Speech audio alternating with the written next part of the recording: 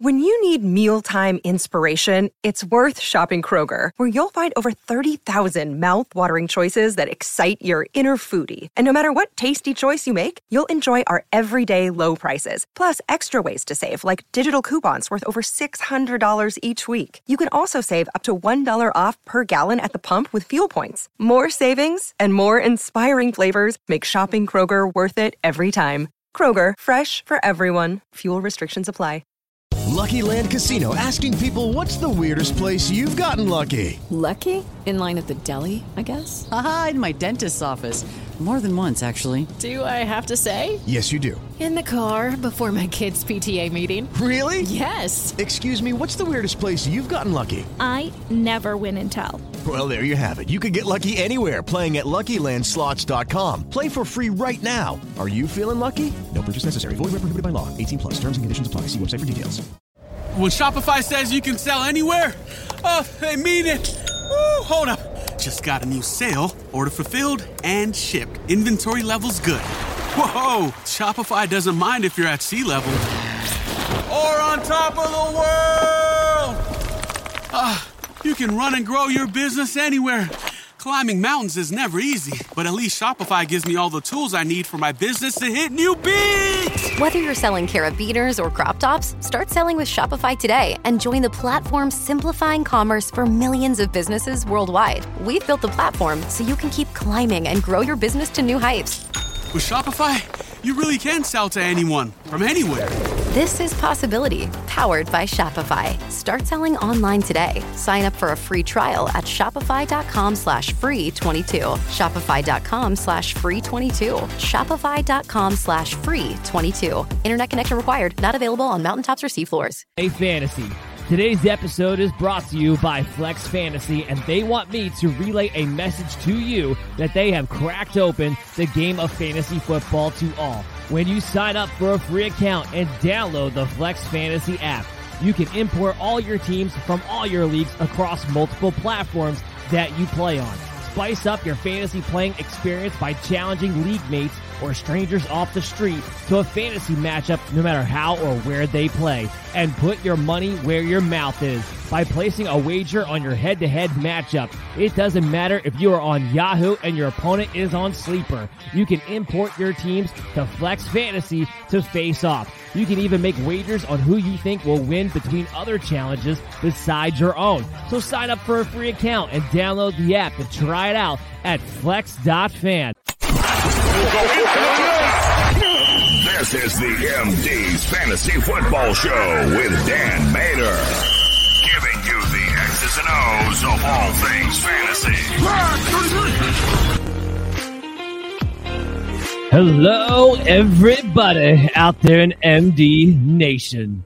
We're back, baby, with the MD's Fantasy Football Show, and as always, I'm your host, Dan Mater, joined here with my co-host, Christopher Dehauer, who's still trying to figure out his phone, and Mr. Adam LaRue, who's going to be back for a second episode in a row. Full disclosure, you're going to be watching us live on our YouTube channel, the MD's Fantasy Football Show, on BellyUp.tv on Wednesday night at 10 p.m. Eastern, like you normally would during the regular season. However, we are pre-recording this a couple of days later because I wanted to do this right after we got done with the Expo. So, Adam, I want to start with you. What was your favorite thing about this weekend, man? Because we had a blast. We had a ton of people. We had run-ins with some of the top names in the industry. It was really a great time. Festivities all throughout the weekend. Of course, the Expo itself was on Sunday. We got to meet a lot of great people. Hopefully, new people coming to MD Nation, new people coming to the Belly Up Fantasy Sports website. We had a lot of great engagement. But what was your favorite part about the weekend? Meeting everyone was really awesome. Just especially at the hotel. So at the DoubleTree Hilton, where the Expo itself was, just meeting everyone in the industry in a smaller, more confined space was really cool. And the Expo today was really nice too. There were, I wish I would have gotten to go around to more of the booths, more of the panels. I'll definitely be watching some of the panel videos. But there were some really cool products like Campus to Canton and All 22, the PFF based fantasy thing, that I definitely think are interesting and would be good formats for me to try out. So I'm definitely eager to get on, try a couple of those out.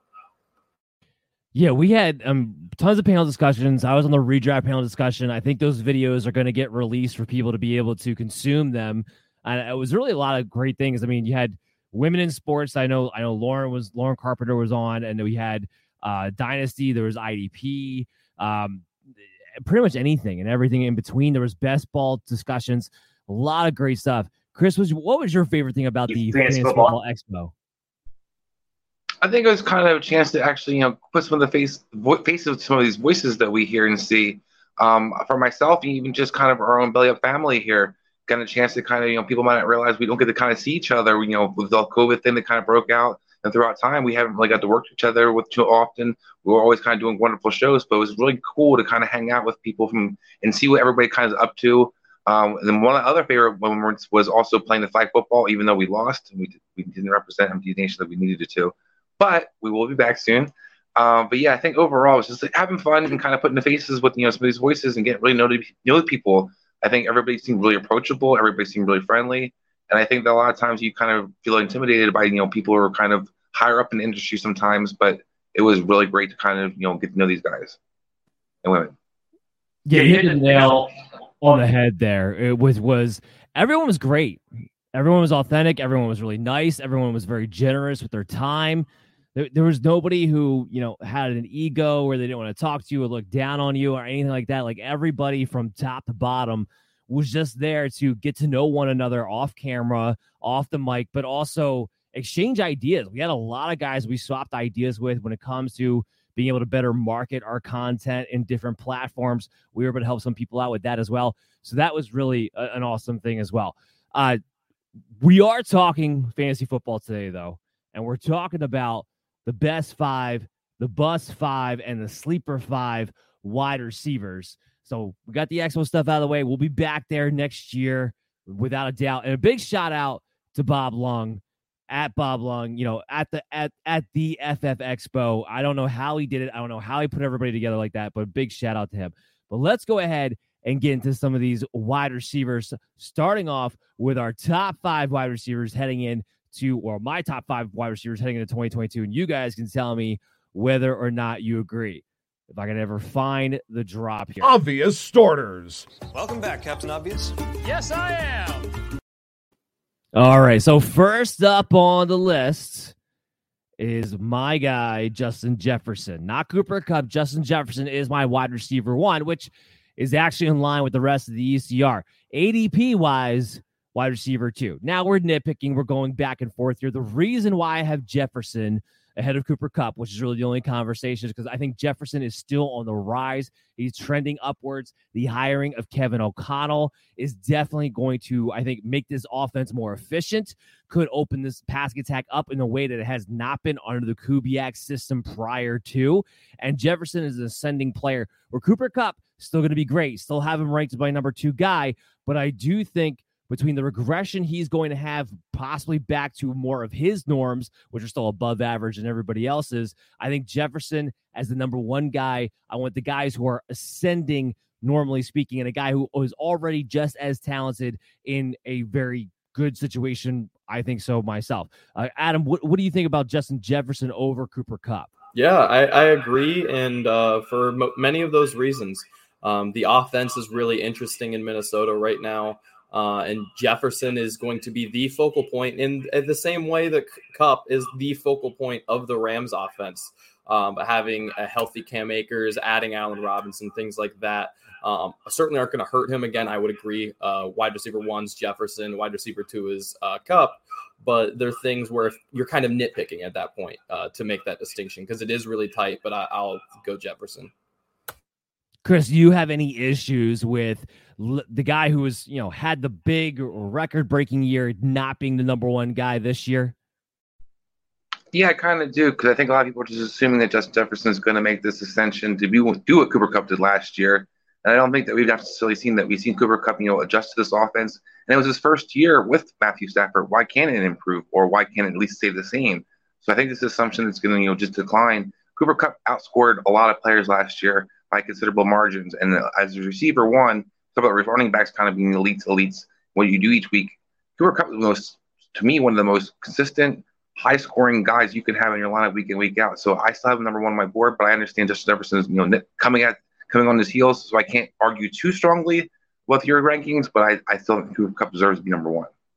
I can't say that he doesn't deserve to be number one, but what I can say is that when he had the greatest receiving season of all time, you're not going to be able to duplicate that the following year. Jerry Rice, nobody's been able to duplicate those kind of numbers the following year. Not to say that doesn't mean he couldn't still be the number one guy, even if he didn't. But again, I want to take the shot more so with Jefferson. And these guys are very, very tight. Let's move to Stefon Diggs. This is where I'm a little bit, more different than the ADP, than the ECR is right now. When it comes to Stefon Diggs, his ECR right now is wide receiver 4, and his ADP is wide receiver 5, but I got him at wide receiver 3. I do like him more than Jamar Chase. First of all, we know the targets have been insane both years in a row with Josh Allen. The biggest difference of why Diggs maybe wasn't as, astronomical, wasn't the wide receiver one that he was the previous year, was that his catch rate, his efficiency, it went down last season. I think there's a very good chance not only does he maintain the volume that he's been having with these guys over the past couple of seasons anyway, but he gets back to his efficiency being back upright. The emergence of Gabriel Davis, and you have good things you're hearing about Isaiah McKenzie, I think will lead to him doing what he was able to do on an efficiency rate when it comes to guys, when you had like Cole Beasley and Emmanuel Sanders, and I think those open up the area for him where he can get back up to that 69% catch rate that he had before, and what made him a wide receiver 1 before. So as far as safe receivers go, Diggs has the target share. He's got the offense, and I don't see why he doesn't get back to being more efficient. So I love him as my wide receiver 3, and I wouldn't be surprised if he could overcome a Cooper Kupp or a Justin Jefferson. But Adam, where are you at on that? I tend to agree here as well. I think it has a lot to do with the situations of the two, and this top 5, it seems to be pretty consensus, and obviously not in this order, but who the top 5 are. And you just look at the two behind him, Chase. T. Higgins is right on his heels, and the pace isn't very good. Devontae Adams, I think that offense is going to be really awesome, but there's certainly some limitations as to how many touchdowns that they could have. The volume's certainly going to be there, but is the ceiling there as much? Stefon Diggs is, to your point, one of the safest players in fantasy football, but also has the upside to be wide receiver 1 overall, very much so in his range of outcomes. Is he the first person I'd bet on to do it? No, but he absolutely could do it and maintains being incredibly safe and has been healthy for a long, long time. Yeah, no doubt about it. Chris, I mean, look, a lot of people, they love Jamar Chase. They want him to be the number 3 guy. Are you with me on this, or do you think Chase is that number 3 option? I'm actually probably a little bit different for both of those, and I actually had Devontae Adams as my number 3. Part of my issue with Diggs and also Justin Jefferson is that I don't necessarily think they're the primary options in the red zone. And as a result, I think that it kind of affects where I have them ranked. I love Diggs, and I think he's very safe and has got a wonderful floor. I love the volume you're talking about. And I do think the lack of attention in the sense that he might get because of the other guys stepping up might help him continue to get that volume, be more efficient moving forward. But I still question his red zone usage. This guy doesn't really average double-digit touchdowns very often. So for me, that's where I kind of have a little bit of a flip-flop where Devontae Adams has shown me he's a red zone machine, and I think he has a little more higher ceiling in my book in a sense for that purpose. But I understand Stefon Diggs, to me, still definitely in the top 5. Well, look, Diggs had 10 touchdowns last season. So he definitely gets double-digit touchdowns and can do it. And his touchdown rate last year was only about a 0.6% higher than it normally is for a player like that. So I would push back on that a little bit. And with Devontae Adams, who I do have at my number 5, and we can just lump him into this conversation right now, which is about where the ECR has him, and ADP is a little bit higher at wide receiver 4. Again, we're all nitty picking when we talk about the top 5 here. But when you're talking about Devontae Adams not having Aaron Rodgers, we're going to find out real quick. Was it Adams or was it Rodgers getting that high touchdown efficiency rate? Because Adams has been one of the best touchdown rate wide receivers over the past 4 or 5 years, but so has Aaron Rodgers as a quarterback. So it's going to be a little bit of a chicken or egg thing that we're going to get a little bit of an answer to this season. I don't disagree that obviously Adams is a tremendous wide receiver, but I don't feel comfortable putting him over guys that are more surefire situations. I know have a chemistry. I know have had great success on the field, including with Jamar Chase there with Joe Burrow, and the fact that it was just his rookie season. There's some things he could work on that he could put together. We may not have seen the ceiling for him yet either, which is why I have him one spot ahead. I'm not going to argue too strongly on that, but that's why I do have a strong stance on Stefon Diggs being my number 3. I don't know if you have a rebuttal to that at all.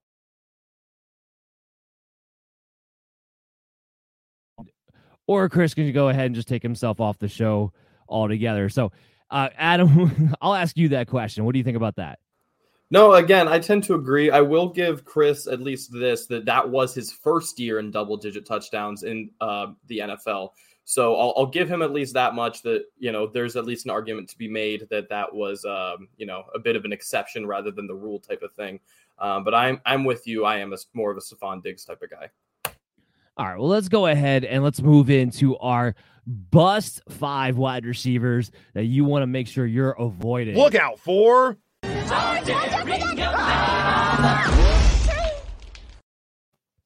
All right, so to kick off our bust 5 guys, we're gonna work this from 5 all the way up to 1. So we're gonna start off with Mike Williams. Now, last year, Mike Williams, I know everyone gets caught up in the first 5 games that he had were absolutely tremendous. He was a top elite, basically top 3 receiver altogether in fantasy football. And I don't take away from that. I don't take away the talent that he has. I don't take away the quarterback situation that's in front of him. I don't take away the fact that he's in a pass-first, high-tempo, up offense. There's no doubt about any of that. My problem is that what we saw last year was that he played at his peak, and yet what we wound up with was still a wide receiver 3 in Mike Williams by the end of the year. The rest of the way, he was a wide receiver 27 after those top 5 weeks. And yes, you could say it was, well, because of the knee injury, he wasn't maybe playing himself.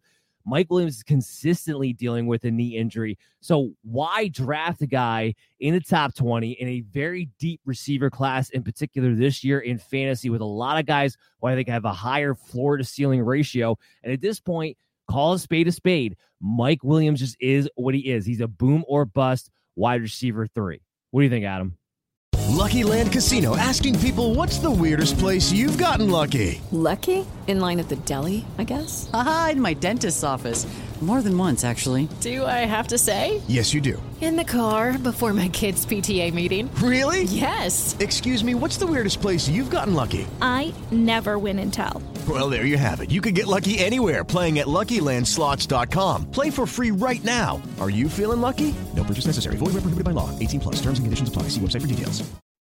Yeah, Mike Williams is an interesting one because I do think he's a pretty good player, and I'm I guess just worried about that injury continuing to creep up more than I am him himself, because I think the odds of him starting off the season rather strong like he did last year are pretty good. I think when healthy, he is pretty good, and he is a good fit in this offense. But I think, you could see something like last year where he tweaks something and isn't himself for a while. He's just, one of those guys who, like you said, is pretty boom or bust, a good best ball guy, but maybe not someone who year long you want.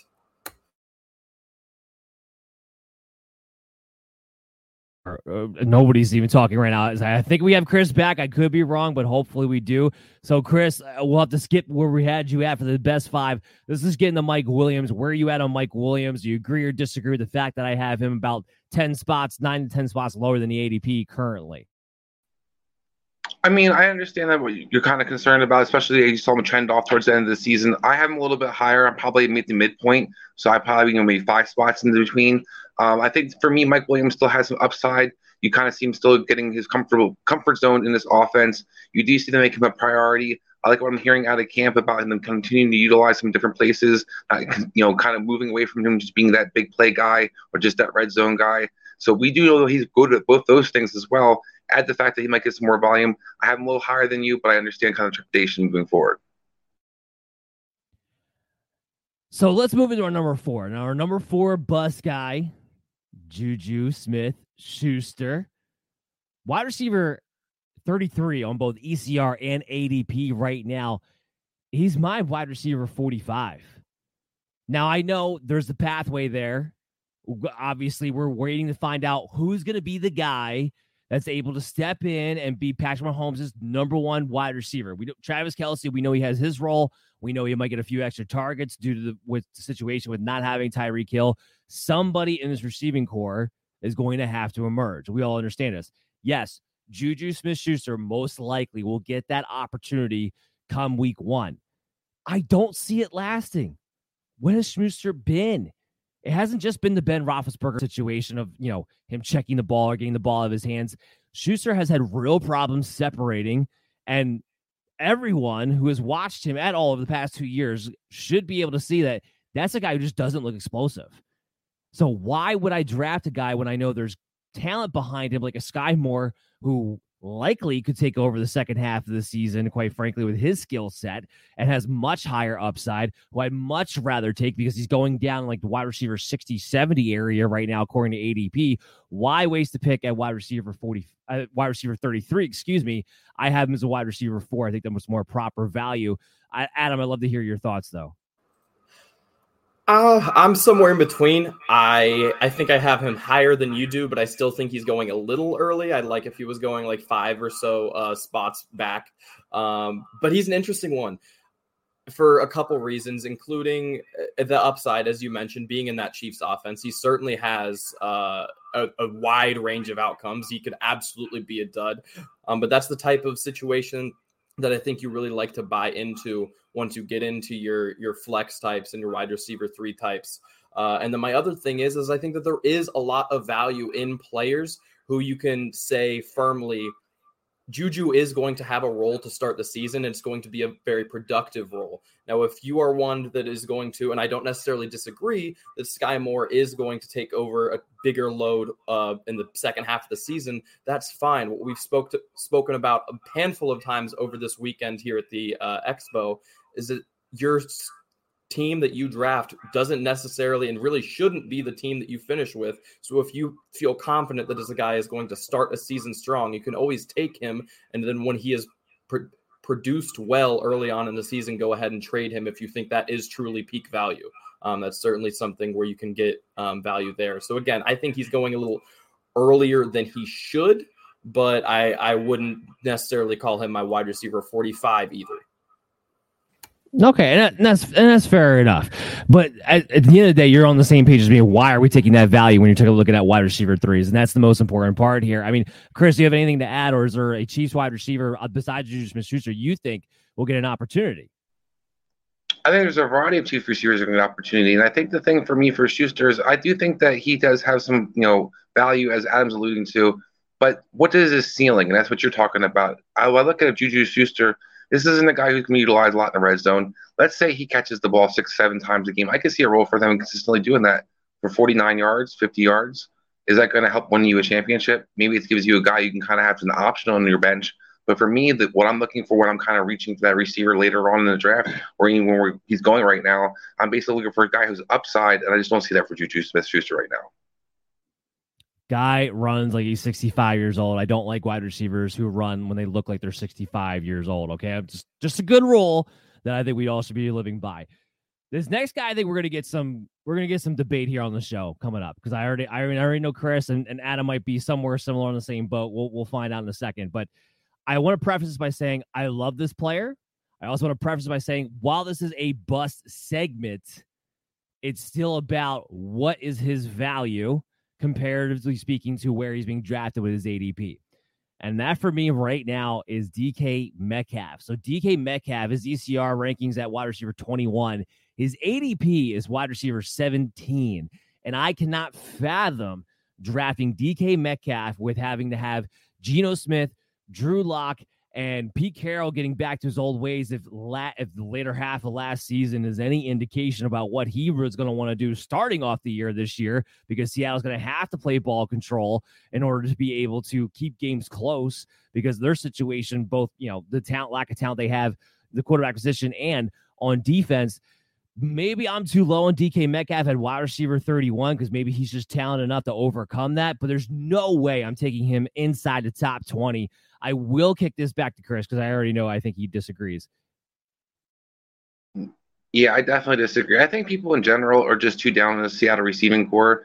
I know Geno Smith and Drew Lock aren't sexy. I know that people aren't excited about them as options. Having said that, When you look at the stats last year, and I know people call it was a fluke they scored a touchdown, but DK Metcalf didn't do poorly when Geno Smith was the quarterback. In fact, he scored in both games and had one game with over 100 yards. So I think when you look at what DK can do with Geno, I think it is something he can be productive with them. I think how that can be productive is offense can be productive. I like the running attack. I like the offensive line. I think people are just assuming that Seattle's going to stink because Russell Wilson moved on, and people hate Drew Lock and don't love Geno Smith either. But having said all that, this offense isn't going to be too bad, and I think that DK Metcalf can continue to be the beast that he's going to be. And I think when you look at a guy who can basically score from anywhere on the field, is going to be a red zone monster, and the volume could be there. It has been the last couple of years. I think there's nothing. The guy has to me still be in the top 20s. I can't go 31. So I understand. People are definitely don't like this offense or don't think DK Metcalf can score, but I think he can still do what he's been doing. The only thing, look, I can't argue again. DK Metcalf is a tremendous talent, and I don't want to get looped into this idea that I am anti-DK Metcalf and his talent, because I am definitely not. But I also watched Drew Lock last year make everybody irrelevant around him. And right now it looks like it's going to be Geno Smith starting week 1.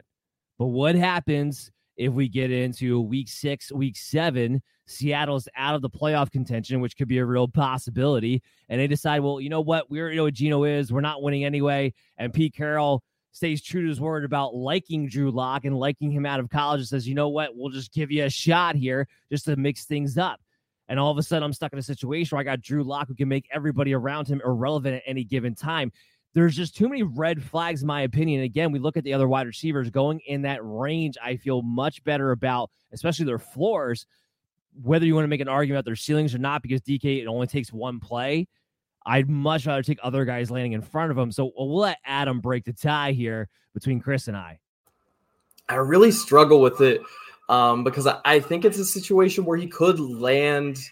It could be really similar, ironically enough, to Tyler Lockett, how he had been in Seattle previously, where his year end, I think, could finish actually pretty close to his ADP, but I don't know how reliable he's going to be on a week-to-week basis. So breaking it down during the stretch that Geno Smith was the starter, he had 23 targets, 19 receptions, which, by the way, an insane 82.6 catch percentage when his season long was only in the 50s, and then 5 touchdowns in that 4-game stretch. That's not sustainable. Now, he's DK Metcalf. He will have those pop-off games with big plays and things like that. But 6 targets a game, I don't know. He's going to be very boom or bust, I think, in my opinion. So while I think he might finish a little closer to the ADP than maybe you're getting credit for when it comes to year end, I think will probably finish as a wide receiver 2 by the end of the year. You might be looking at weeks of 8-9 points and also weeks of almost 30 points. Yeah, agreed. And again, this just comes down to there's no way I am taking him in the top 20 receivers. Absolutely no way whatsoever. But here's what I want to do, though. I want to take a quick break. When we come back on the other side, we got our 2 top busts that we're going to go to and our top 5 sleeper wide receivers. So everybody stay tuned to the MD's Fantasy Football Show. We'll be back right after this. Support for today's episode comes from True Classic. This brand new sponsor has the absolute best fitting t-shirts a man can buy. Finding the right t-shirt with a little bit of a dad bod is incredibly frustrating. Most t-shirts are either too tight on your gut or look way too big and boxy. You're not in high school anymore, and it's time to upgrade. True Classic has already helped over 2 million men finally get a better fit at an affordable price. Our listeners get access to the best deal they offer. For a limited time only, get 20% off with the promo code BELLYUPFANTASY at TrueClassic.com. Almost all men's t-shirts are designed to look good on skinny models with 6-packs, but most of us aren't packing anything but a few beers. Fellas, you are wearing the wrong clothes. True Classic tees taper off towards the bottom, but they fit tighter around the chest and shoulders. It's time to highlight your best attributes with a t-shirt you can always confidently throw on. True Classic doesn't just stop at tees. They are your one-stop shop for men's essentials. Super easy and simple to fill out your wardrobe. From polos and workout shirts with the same flattering fit to boxer briefs designed with a pouch to keep your bulge nice and comfortable. All their gear is top-notch quality at reasonable prices. It's about time you learn how to dress yourself properly.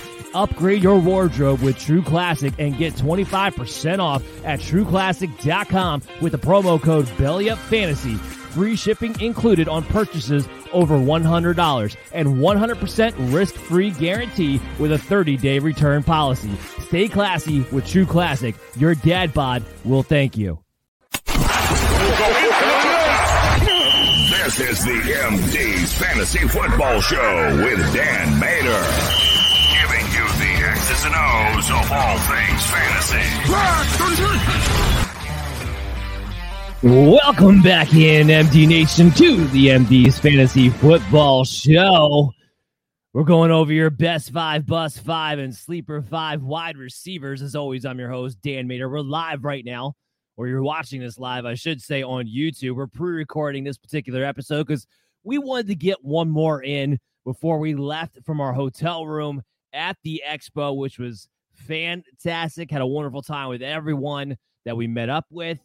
A lot of great people that I think are going to come on our show now. As a result, we're going to be going on some guest spots as well. Can't be more thankful for Bob Lung to be able to put this whole thing together so all of us can have an opportunity to get to know each other. And I'm looking forward to this to being a yearly vacation now for the MD's Fantasy Football Show and for Belly Up Fantasy. But let's get back into the episode here. So we're talking about our busts. We want to wrap up our top bust with our top 2 busts and our number 2 on the board. A lot of you are not going to like because everyone seems to be huge fans of this guy, and I'm not 100% sure as to why, but that's Hunter Renfrow. So Hunter Renfrow right now, his ECR is sitting at wide receiver 38. That's come down a little bit. It used to be up closer to the ADP. So now the ECR is kind of the in-between mark between myself, and it might be because of my fault that I'm dragging the ECR down with me, and the ADP at wide receiver 32. So that's what we're looking at here on Hunter Renfrow. Now, look, I don't want to sit here, and I'm not trying to bash on the guy. I'm not trying to take anything away from the fantastic season he undoubtedly had last season. I'm not disputing that. But I will throw in here 9 touchdowns and his touchdown rate of last season, which was well over a good 3 points higher than what his normal rate is. It's not going to happen again. He is going to regress from the 9 touchdowns he had a season ago, especially when you added Davante Adams and you add in what could be a more healthy Darren Waller. At the very least, let's say Darren Waller does get injured. You still don't want to have to draft Hunter Renfrow to count on that in order for him to capitalize on his current ADP, which is a mid-level wide receiver 3 right now, especially look at some of the other options that are being drafted ahead of him that just have a bigger floor to ceiling ratio, which we've been talking about all night long, which is what we're looking at when we're trying to discover who are we drafting at for value. And again, I know we talked about this on the AFC West episode, but for me, when I look at him and I say, hey, you're a wide receiver 8 without Darren Waller on the field. But anytime he was on the field, whether he was getting the targets or not, he's a wide receiver 34 with Waller from weeks 1 through 6. And then he was the wide receiver 27 between weeks 8 and 11. Those are the weeks that are with Waller last season. Mary redeemed a $50,000 cash prize playing Chumba Casino this year. I was only playing for fun, so winning this was a dream come true. Chumba Casino is America's #1 social casino experience. It's serious fun. With over 80 casino-style games to choose from, you too could win life-changing amounts of cash. Be like Mary. Log on to ChumbaCasino.com and give them a whirl. That's ChumbaCasino.com. No purchase necessary. Void where prohibited by law. 18 plus. Terms and conditions apply. See website for details. The voice in the preceding commercial was not the actual voice of a winner. The volume isn't going to be much different than it was a year ago. In fact, it probably would regress a little bit because they were about a 60% pass rate last year as a team with Josh McDaniels. I know everybody likes, oh, well, Josh McDaniels, and he gets the slot receivers that he loves, and they always do really well. Typically speaking, Josh McDaniels not had a wide receiver like Davante Adams that he can also move around and have on the outside too, along with a good tight end. And I think that matters here in this situation. You're counting on him getting the same type of touchdown level that he did a season ago. He's going to get less targets. He's going to get less catches. He'll also get less touchdowns. There's not as big of an upside unless someone gets injured. I'm not drafting for my wide receivers for that. So that's why I have him down at wide receiver 46, not all the way up at wide receiver 33. But Chris, go ahead about what you think about Hunter Renfrow heading into this season. Yeah, I'm definitely higher on Hunter Renfrow than you are. So just to point out Josh McDaniels, I don't disagree that this, the volume might not necessarily be this drastic difference, but I will say he never had Devontae Adams. He has had a Randy Moss. And even when he had Randy Moss wasn't the most targeted receiver on that team. Wes Welker was. If you go through every single team Josh McDaniels has coached, every single one, the slot receiver is the most targeted receiver on the field. So for me, Hunter Renfrow has one of the safest floors you could possibly have. And then to add the fact that you talked about his touchdowns going up last year. I don't think he's necessarily going to get 9 touchdowns, but I definitely think he can get 6 or 7 touchdowns. And for a receiver 3 with that kind of floor and a volume that could actually be, go up as the offense could be better than it has been in past years with the additions that they've had, I think Hunter Renfrow is one of the guys I definitely have in my top 35. And I think that you took the stats last year. You used Darren Waller as an example of how he kind of, fell off from number 8 to 27 and 34. Still in the top 35. So for me to have him at 40s is way too low in my book. I think Hunter Renfrow is definitely a safe option as a receiver 3, and I'm definitely buying right now on him.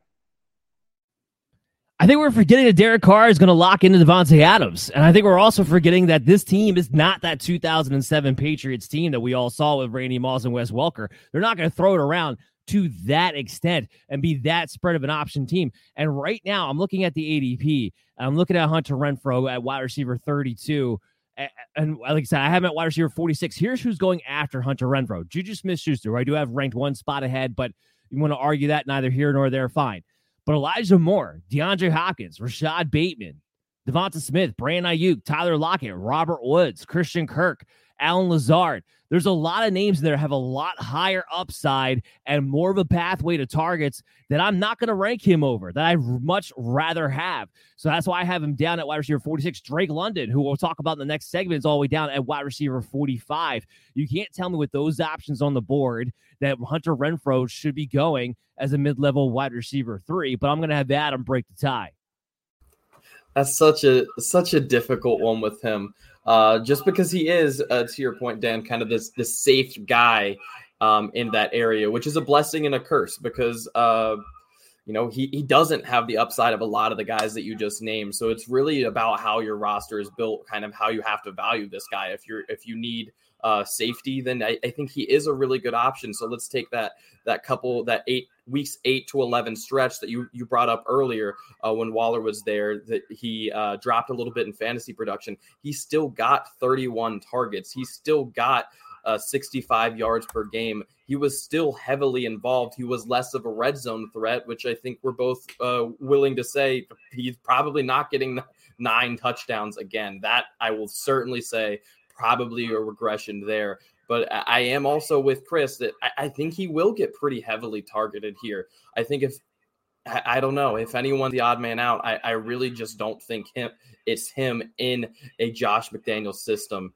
But I do in this part of the draft really want more upside with my wide receiver and outside of his PPR value, just inherently because of volume. There isn't a ton of upside with him. I don't think he's going to get in the end zone a lot. So it's kind of difficult. Again, I think he will finish pretty well. However, you won't get those booms from him, and I don't think you'll ever see him do anything. I think his ceiling is probably a low-end wide receiver 2 at best ever. So that's kind of where things get dicey because there's guys in this tier like Bateman, for instance, who you just brought up, who could do much, much better than that. Yeah, so Adam found a way to pretty much combine both of our points of view and turn it into one. You know what? That's fine. And that's why we have the show, and that's why we have debates, and that's why we point out all the arguments, and you decide which direction that you guys want to go. I know that when I put that out on social media about Hunter Renfrow, I got a lot of backlash, and that's fine. I don't really care. It's not going to change my mind as far as that goes, but there's a lot of people who do love them some Hunter Renfrow from last season. Let's get into our number 1 bust for me heading into 2022 right now, especially based off of his ADP and especially based off of his ECR ranking. Jalen Waddle. His ECR is at wide receiver 16. His ADP is even higher than that at wide receiver 14. I got him down at wide receiver 34. Again, this is another player that's hard for me on this list because it's a player I like. I'm a big Waddle fan. I loved Waddle coming out in the college process. This has got nothing to do with that. This is everything to do with the fact of what made him fantasy effective last season and what the addition of Tyreek Hill does to that. It was all volume. He didn't get targeted down the field. Tua is still one of the worst quarterbacks on throwing the ball down the field. By the way, he's actually in the bottom half of quarterbacks when it comes to red zone too. So now you need Waddle to pretty much have the volume between the 20s in order for him to survive. Well, guess what? They didn't give up all that draft capital. They didn't pay Tyreek Hill $30 million a year for him to be the second fiddle, the Jalen Waddle. And you bring in Mike McDaniel, so you're like, okay, it's going to be a different offense. Fine. But we have primary examples time and time again, especially last season, where it had to be one receiver or another. This offense, typically speaking, does not set up to have two wide receivers be able to hold their own, especially not on a week in, week out consistency basis, which is what Waddle needs to be if you're going to draft him as a top, wide receiver 2. If you're tagging him as wide receiver 14, like the public is right now. I don't see that happening. So if you take that away and he has to defend more on deep balls, on Tua becoming more of a quarterback that we have not seen him be to this point, and maybe he does. Maybe he turns it around. Maybe he does get more aggressive with all of these weapons, but we haven't seen that yet. And if it doesn't happen, then all of a sudden you're looking at a huge bust, a huge disappointment that you're putting a lot of stock in. I see too many red flags at the end of the day when it comes down to it to ever consider Waddle as a top 15 wide receiver.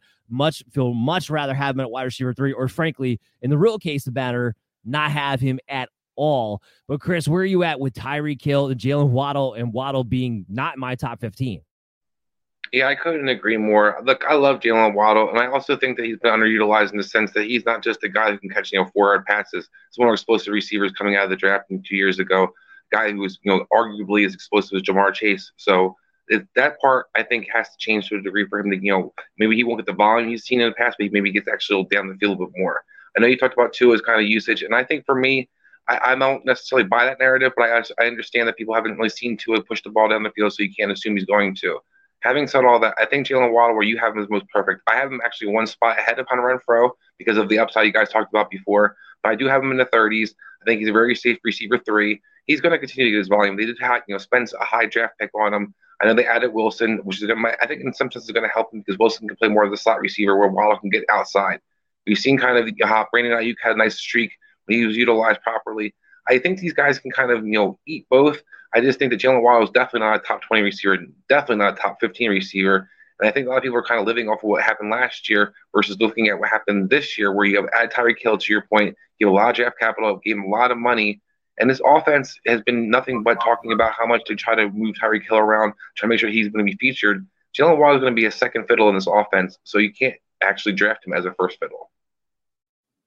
And let's be clear about this. A second fiddle in an offense that's not going to have this tremendous up-tempo pass rate. Because, I mean, when you say second fiddle, I immediately think about, the Cincinnati Bengals. And I have no problem with Jamar Chase and T. Higgins both being ranked inside the top 12 right now. I have no issue with that, but that's also because you have a quarterback who pushes the ball down the field. They're going to throw it at a higher rate than what we think the Dolphins are going to wind up doing this season. But, Adam, are you on with the board, or are you differing at all from what we're saying? I'm also definitely low on him. I see him getting a decent amount of targets. I think he is a really good player. I mean, I also had him rather high in that draft class, but at the end of the day, 140 targets is going to be really hard to replicate with Tyreek Hill and with this system that's going to, probably run a decent little bit. So I don't know. I really struggle with Tyreek where he's going. I would love to be wrong, though, because he is a great player. So those are our busts. So we were giving out koozies actually during the NFL Expo that, said, hey, take a drink and let someone else draft a mistake. That was the official motto of our saying on our koozies for the MD's Fantasy Football Show. That's what the Bust 5 is all about. Let someone else make that mistake, avoid that pothole. And that's essentially what we're trying to help you do. But let's move to somebody that is going to help you guys win leagues or be able to excel at the value of which you could probably draft them out right now. And that's get into our sleeper 5 wide receiver. So starting from our number 5 sleeper wide receiver, or my number 5 sleeper wide receiver, that's Devontae Parker for me. Now his ECR sitting at wide receiver 55, his ADP's at wide receiver 54. I have him a few spots ahead at wide receiver 48. Basically, the big difference there is that instead of waiting until the very back end of your drafts or potentially not even drafting him at all, I do like him as a wide receiver 4. Excuse me. With him, though, and the reason why I like him as a wide receiver 4, I expect him to have the red zone touches which will cut into Hunter Henry, but he's going to be a better deep field wide receiver than what he's had with Nelson Aguilar and Kendrick Bourne. When I say he, I mean Mac Jones. And there's a decent chance he gets more utilized within that role. But what do you guys think? Chris, you first. What do you think about Devontae Parker? Yeah, to me, the whole key is Devontae Parker's health. If this guy's healthy, I think he's going to be productive. We've seen this from the past with him. Whenever he's on the field, the guy can, light it up with the best of them, unless he has got Adam Gase as his head coach. So I think other than that, you're looking at a guy that has a lot of upside. Where you're talking about him going, for me, I have him a little even higher than that. I think he can definitely be a possible receiver 3, or even step that bottom tier receiver 2 because of the red zone targets you're talking about, because where his fit in his offense. Kendrick Bourne had some nice games last year. A big part of that, I think, is because Matt Jones can see him and has a guy that he can kind of look for and kind of push the ball down to the field down to.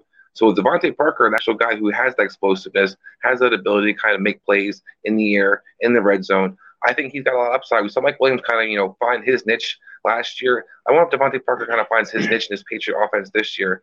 He's a guy I definitely think could be a steal, a guy that I think you should definitely take a shot on.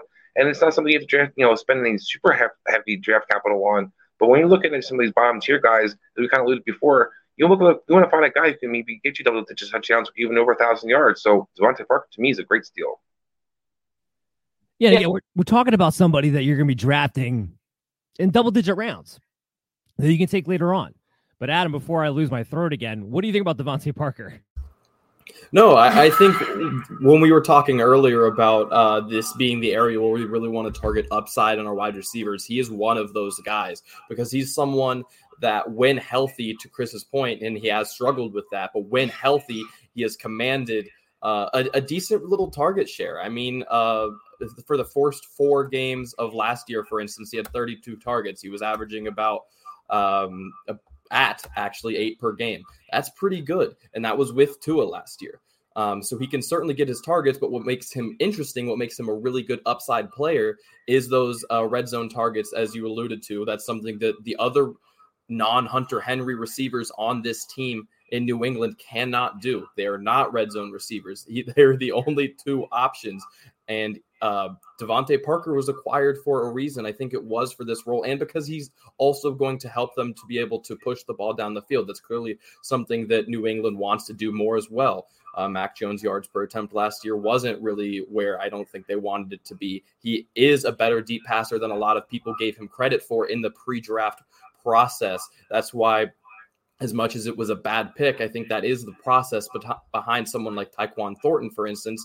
They want guys who can stretch the field, so they see that speed and want to get them, but not to get into that too much. I think that all of the things that Devontae Parker does well are things that, 1, he's the only one that does all of them well on that team, and 2, it provides a lot of potential upside. And so to get someone like him super, super late as someone that's either we're drafting him either a flex or bench guy, he has upside, like a lot of it. So I'm definitely with you here. Yeah, Jakobi Meyers, don't get me twisted. He's going to have his role still. I think he'll still be the safety blanket, quote unquote, but they need somebody to get down the field. We've seen Devontae Parker be able to do this before. The big question is, can he stay healthy? But that's already baked into where you're drafting him anyway. Let's move on to a guy I'm even more excited about, though. My number 4 sleeper on my list. That's Chris Olave. So right now, Chris Olave, ECR and ADP, both coming in at wide receiver 47. I have him ranking him a wide receiver 38. I think he's a borderline wide receiver 3 player. First and foremost, let's say Michael Thomas isn't exactly healthy and he's good to go. Well, last time I checked, when Jameis Winston is allowed to throw the ball, which I think he will be with Pete Carmichael now taking over the play calling, who is more naturally aggressive or at least more naturally pass prone than Sean Payton has been over the past couple of years. In particular, he can have 2 receivers be very fantasy relevant. There's absolutely no question about that. He was able to do it with Evans and Godwin and throughout his career. I have no doubt that he could do it with Thomas and Olave. And that's assuming that Michael Thomas is actually healthy and he's able to stay on the field. We haven't seen that in 2 years. So what happens when Thomas goes down? Well, now Chris Olave has a tremendous amount of potential because we already know he's going to be the lead dog there because of what we saw out of Saints receivers last season. I know you brought in Jarvis Landry, but I think Landry's going to kind of have to prove that he's not totally done himself.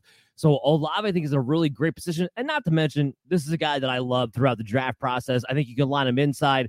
outside, great route runner. So I'm all about Chris Olave. I got him ranked well ahead of ADP. And if I can get him a round or two before he's usually getting taken, that's going to be a really good pick for me, especially as a wide receiver 4. But Chris, what do you think about Chris Olave this season? Yeah, I definitely think this is a guy that you might take a shot on, a guy you're looking for to, towards the end of your draft. I'm not as high as you. I don't have him in my top 30s, or in my 30s, I should say. A guy that I have a little concerns with, I used to kind of dismiss Jarvis Landry. I think Jarvis Landry is going to command targets. He is a veteran, a guy that's going to probably be the slot receiver, starting slot receiver of his offense.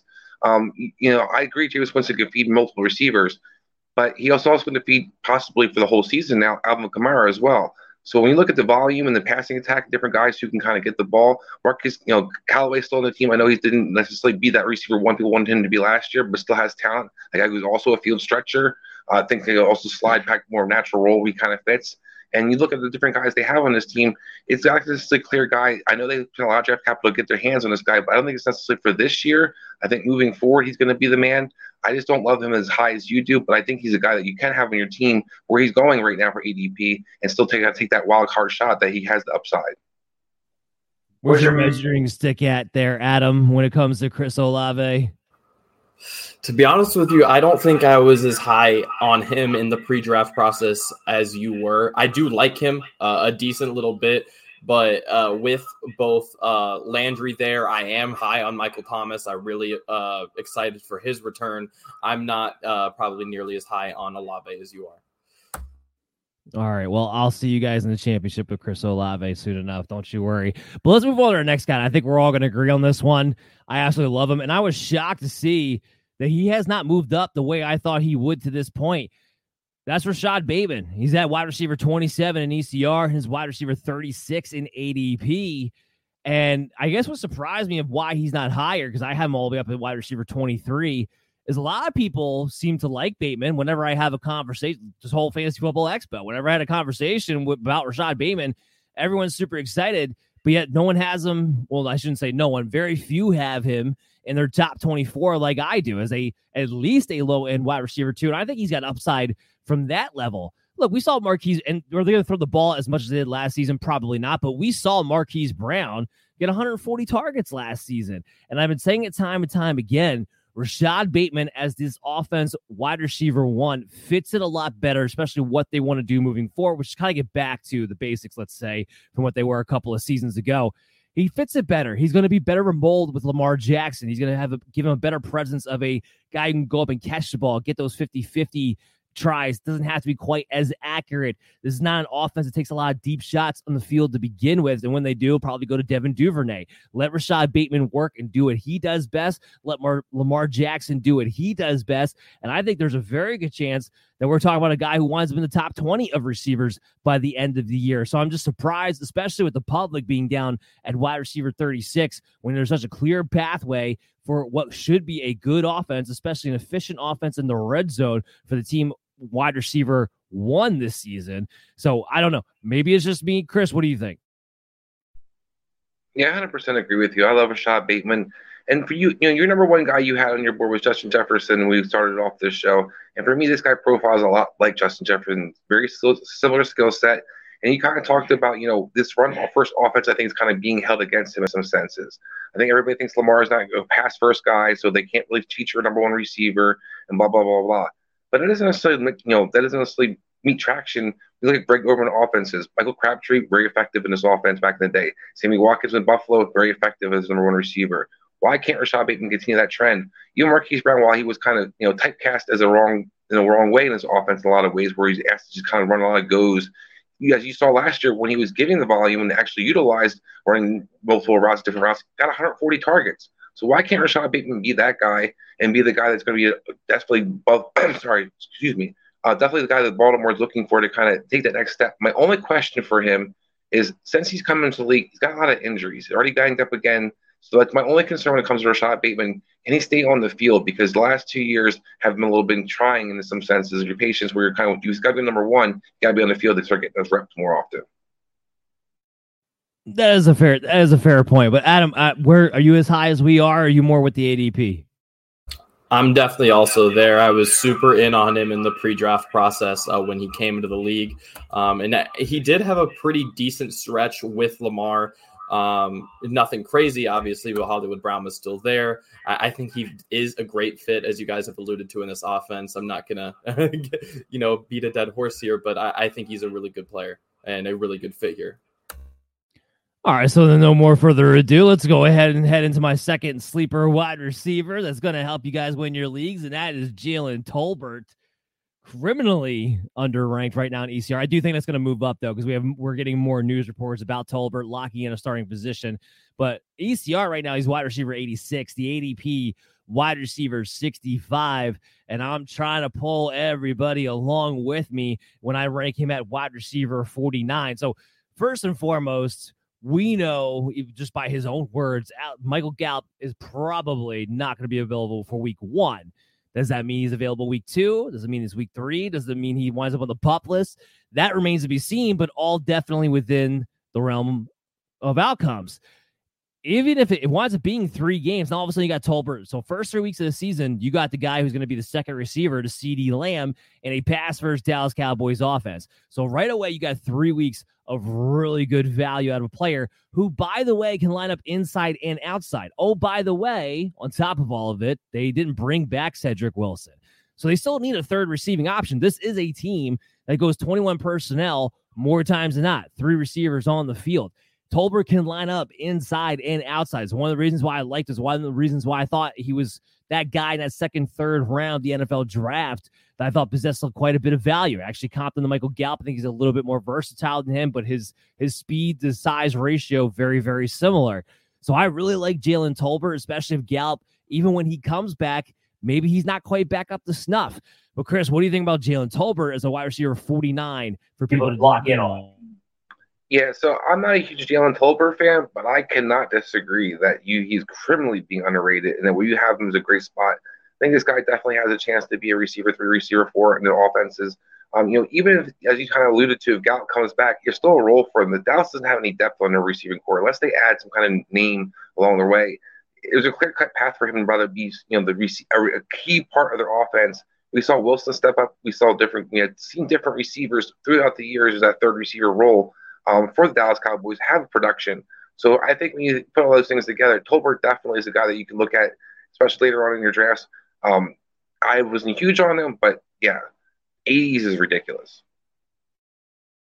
Finally get Chris to come around my side on that. I thought I was going to get more pushback, and I did not. But Adam, what do you think about Jalen Tolbert being a wide receiver? I agree almost word for word with Chris. I did not like him very much as a prospect, but I got to say, starting off the season with that kind of opportunity that he has in Dallas, where he'll be the number 2 wide receiver, number 3 target. I mean, that's hard to ignore, and he is basically free. I mean, just as a process thing, that's the type of upside that I want to chase. And again, if he's basically free, then I'll give up on my pre-draft notions and go ahead and take that lottery pick. It's all about the value. Speaking of all about the value, if I could talk here, my number 1 guy, Drake London, ECR wide receiver 37, ADP wide receiver 45. I got him at wide receiver 25. I'm going to need someone to explain this to me as to why they think Drake London deserves to be a wide receiver 3, top end wide receiver 4, when he's going to have the clear-cut target volume. Correct me if I'm wrong, but that was not a very good offense last year, and I got told time and time again how Kyle Pitts needed to be a top 5 tight end because the volume got consolidated to him, and it did. It's going to get consolidated to Drake London and Kyle Pitts. So even if this is not a pass-first offense, even if it's not a highly prolific offense, when you get into situations where you know where the ball is going and you have limited options and they're talented players on top of it, typically speaking, gives you at the very least a high floor. Oh, by the way, Drake London is a pretty good freaking talented wide receiver. So the only thing I could think of is that people just aren't fans of Marcus Mariota, but maybe I'm going to have Adam explain it to me on this one because he had a good one before show as to why he thought this might be the case, but it still blows my mind. Yeah, I definitely think it is Mariota, but Mariota is such a good fit for this offense. And like fits everything that Arthur Smith wants to do. He's already been with Arthur Smith before, and it's been pretty decent. He had 7 touchdowns, 2 picks in the 6 games when we last saw him before Ryan Tannehill took over because of Mariota's injury. But the issues with Mariota have always been more injury and more his willingness to be aggressive. And I don't think that that's necessarily going to be an issue for someone like a Drake London, who to me, he was my wide receiver 1 in this draft class as a prospect. I love the dude. I think he's getting profiled a lot as just, since he's a big receiver, as someone who's got to be jump balls, got to be 50-50 balls. But he is a fantastic possession receiver. You can use him in the middle. I mean, if you have Kyle Pitts attacking the seams and you have Drake London in the slot, that is going to be free like 90% of the time. I think he is such a good fit for everything that's going on in this Atlanta offense, where they're gathering up all these big targets and going to do a lot of rollouts, a lot of play actions, a lot of efficient offense. I'm definitely with you here. I think that this is a slam dunk, really good value. Chris, Drake London was our number 1 wide receiver in the NFL draft process. We actually did like the fit going to Atlanta. So I have to imagine you're pretty similar to me on this, no? Yeah, absolutely. I just point out, a lot of people love A.J. Brown. Look at A.J. Brown's rookie year. Very productive, similar offense. Drake London's profile is even better than A.J. Brown coming out. And I think when you look at it, Adam alluded to, you have a 6'5" guy playing the slot receiver, great hands, is able to kind of be a red zone target and the short yardage target. So I think Drake London, the sky's the limit. I cannot believe ADP is this low. Get your hands on Drake London. I just want to point out that, look, I know it's only 4 games, but we had a situation where we had Calvin Ridley and Kyle Pitts on the field at the same time. The targets, the volume was not the issue. And that was with Matt Ryan, who had his worst year of his career last season. That was not the issue there. So Drake London right now, my number 1 wide receiver. I'm willing to take him as a top end wide receiver 3, a low end wide receiver 2. And right now he's being drafted pretty much as a wide receiver 4. So guys, Drake London, don't sleep on him. No, is he Jamar Chase this year? Probably not to that level. Is he Justin Jefferson this year? No, probably not to that level.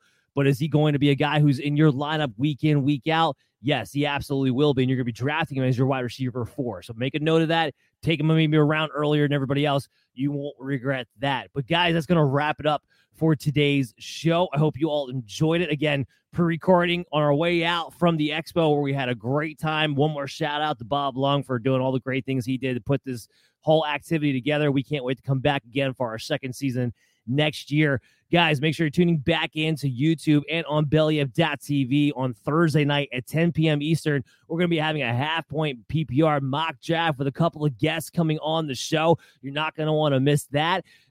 Give a big shout-out to Adam. Adam, what do you got going on coming up, man?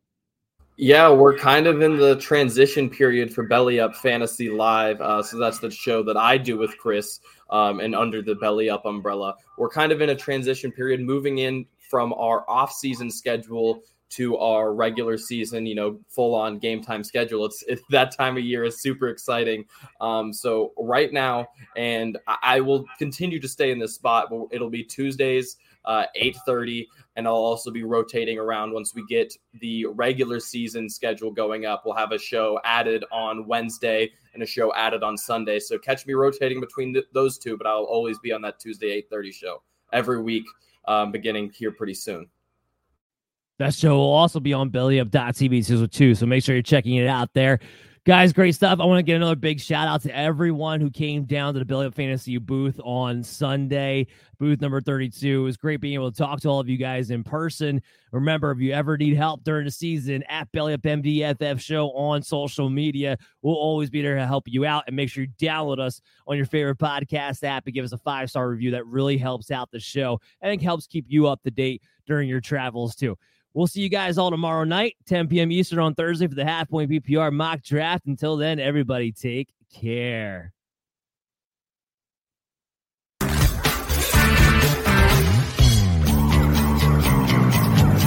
Lucky Land Casino, asking people, what's the weirdest place you've gotten lucky? Lucky? In line at the deli, I guess? Aha, in my dentist's office. More than once, actually. Do I have to say? Yes, you do. In the car before my kids' PTA meeting. Really? Yes. Excuse me, what's the weirdest place you've gotten lucky? I never win and tell. Well, there you have it. You can get lucky anywhere, playing at LuckyLandSlots.com. Play for free right now. Are you feeling lucky? No purchase necessary. Void where prohibited by law. 18 plus. Terms and conditions apply. See website for details.